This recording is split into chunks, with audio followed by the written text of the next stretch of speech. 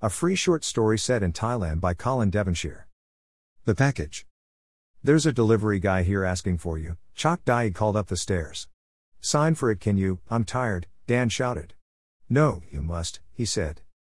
Oh, all right, I'm coming. Dan covered his boxer shorts with a towel picked from the bathroom floor. A man in a green uniform looked him up and down. Kun Dan. Yeah, what do you want? My passport? Sign here, please.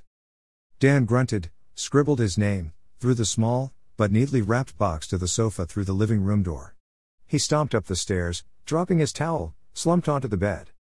Aren't you going to open it? His girlfriend asked. There was no answer. She picked it up, shook it gently. Studying his typed name and address. Noticing the back had no return address. It had better not be from that tart in his favorite bar. She shook it harder, no clue. The temptation was great, dare I? She asked herself. She fingered the sticky tape, but couldn't tear it back without ruining the paper wrapping. I need my scalpel and fresh tape, then he'll never know. She checked for sounds upstairs before going to the kitchen. Armed with the razor, she slipped the blade along the paper joints. Gently she prized it open. Under the paper was a vacuum-sealed pink container. There was no way she could open it without giving the game away. Unless he doesn't know about this container? She thought. Then I can see what's in there. Repacking it perfectly, no one will know. Her phone trilled. Not now, I'm busy. She looked to see who the caller was. Name withheld. Who the hell? Then a message, do not open it. I won't hear of it. She trembled as she hastily taped the package again. Good as new. Gently replacing it as she found it. Wake up, you lazy git. I must know what's in it, and who it's from. She mumbled to herself. The kettle popped, she made 2 mugs of coffee and took them upstairs. Wakey wakey, sleepyhead, she said as she delivered the drink. I'm still sleeping, he said, twisting and turning away from her. They had been together exactly 1 year that day. Remember last year? She asked. Yeah, of course. You had just started running your market stall, selling fake football shirts. How could I forget? And you came by, wearing a real one. Yes, my favorite Spurs shirt, he smiled. You were with your blondie girlfriend. Then, I returned alone, with a gift for you. The shirt, your best shirt and ideas for my stall, genuine Premier League football kits. Yes, my great idea worked well. Get the tourist drunk and offer him a wager, his real shirt against my 1,000 baht note, in an unbeatable bet.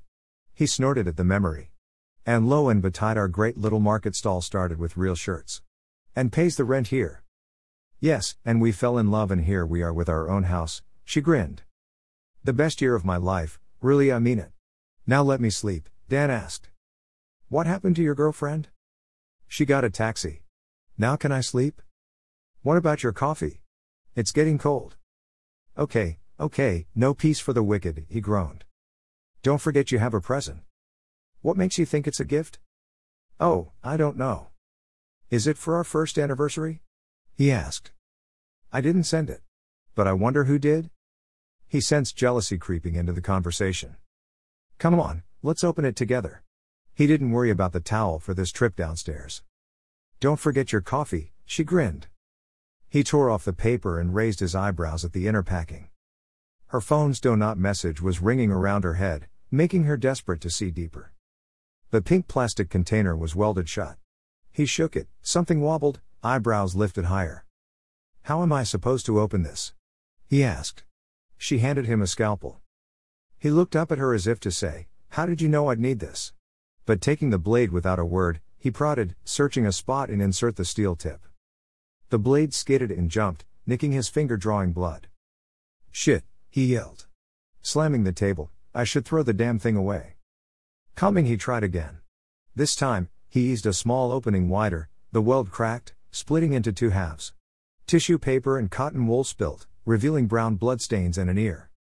Dropping his gift, he leapt backwards, knees bent to his chest, arms clutching his shins, sitting like a newborn.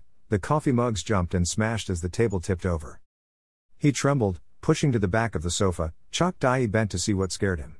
Picking up her scalpel, she flicked at the paper, uncovering the ear, small and dainty, boasting a diamond stud, and a few strands of blonde hair. She prodded it with the knife blade, stood the table, then studied the pink flesh. Turning and staring at Dan, questions flowed. Dan stammered. Eventually he calmed and sat next to her. I used to wear that earring, I gave it to her. Did you cut her ear off? Of course not. I'm ringing the police. She hunted her phone. It rang before she touched it. Chok Dai snatched at it only to see a message. Do you want another gift? She ran to the sink and threw up. Dan sat, head in hands, remained still as the doorbell rang. Chok Dai rinsed her mouth before answering the bell. A green uniformed man held out a well-wrapped package, looked at her. Mr. Dan? The paperwork was signed, the package rested next to his brother on the table. Don't open it, Chok Dai yelled.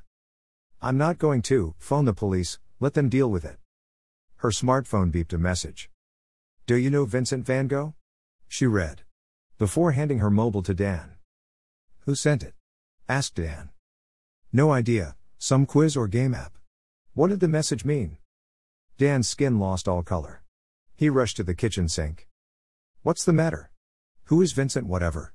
She asked as he cleaned his mouth. He was an artist who hallucinated because of his depression. One day he cut his ear off. Oh my God, you mean? The doorbell chirped and rang again as if stuck. Dan rushed to the door. Not a male in a green uniform this time. A blonde girl stood with a hairbrush sweeping her locks across her shoulders. I've gone one better than him. You said you'd love me forever, I never want to hear those words again, she said, smiling. The end. Read it here free.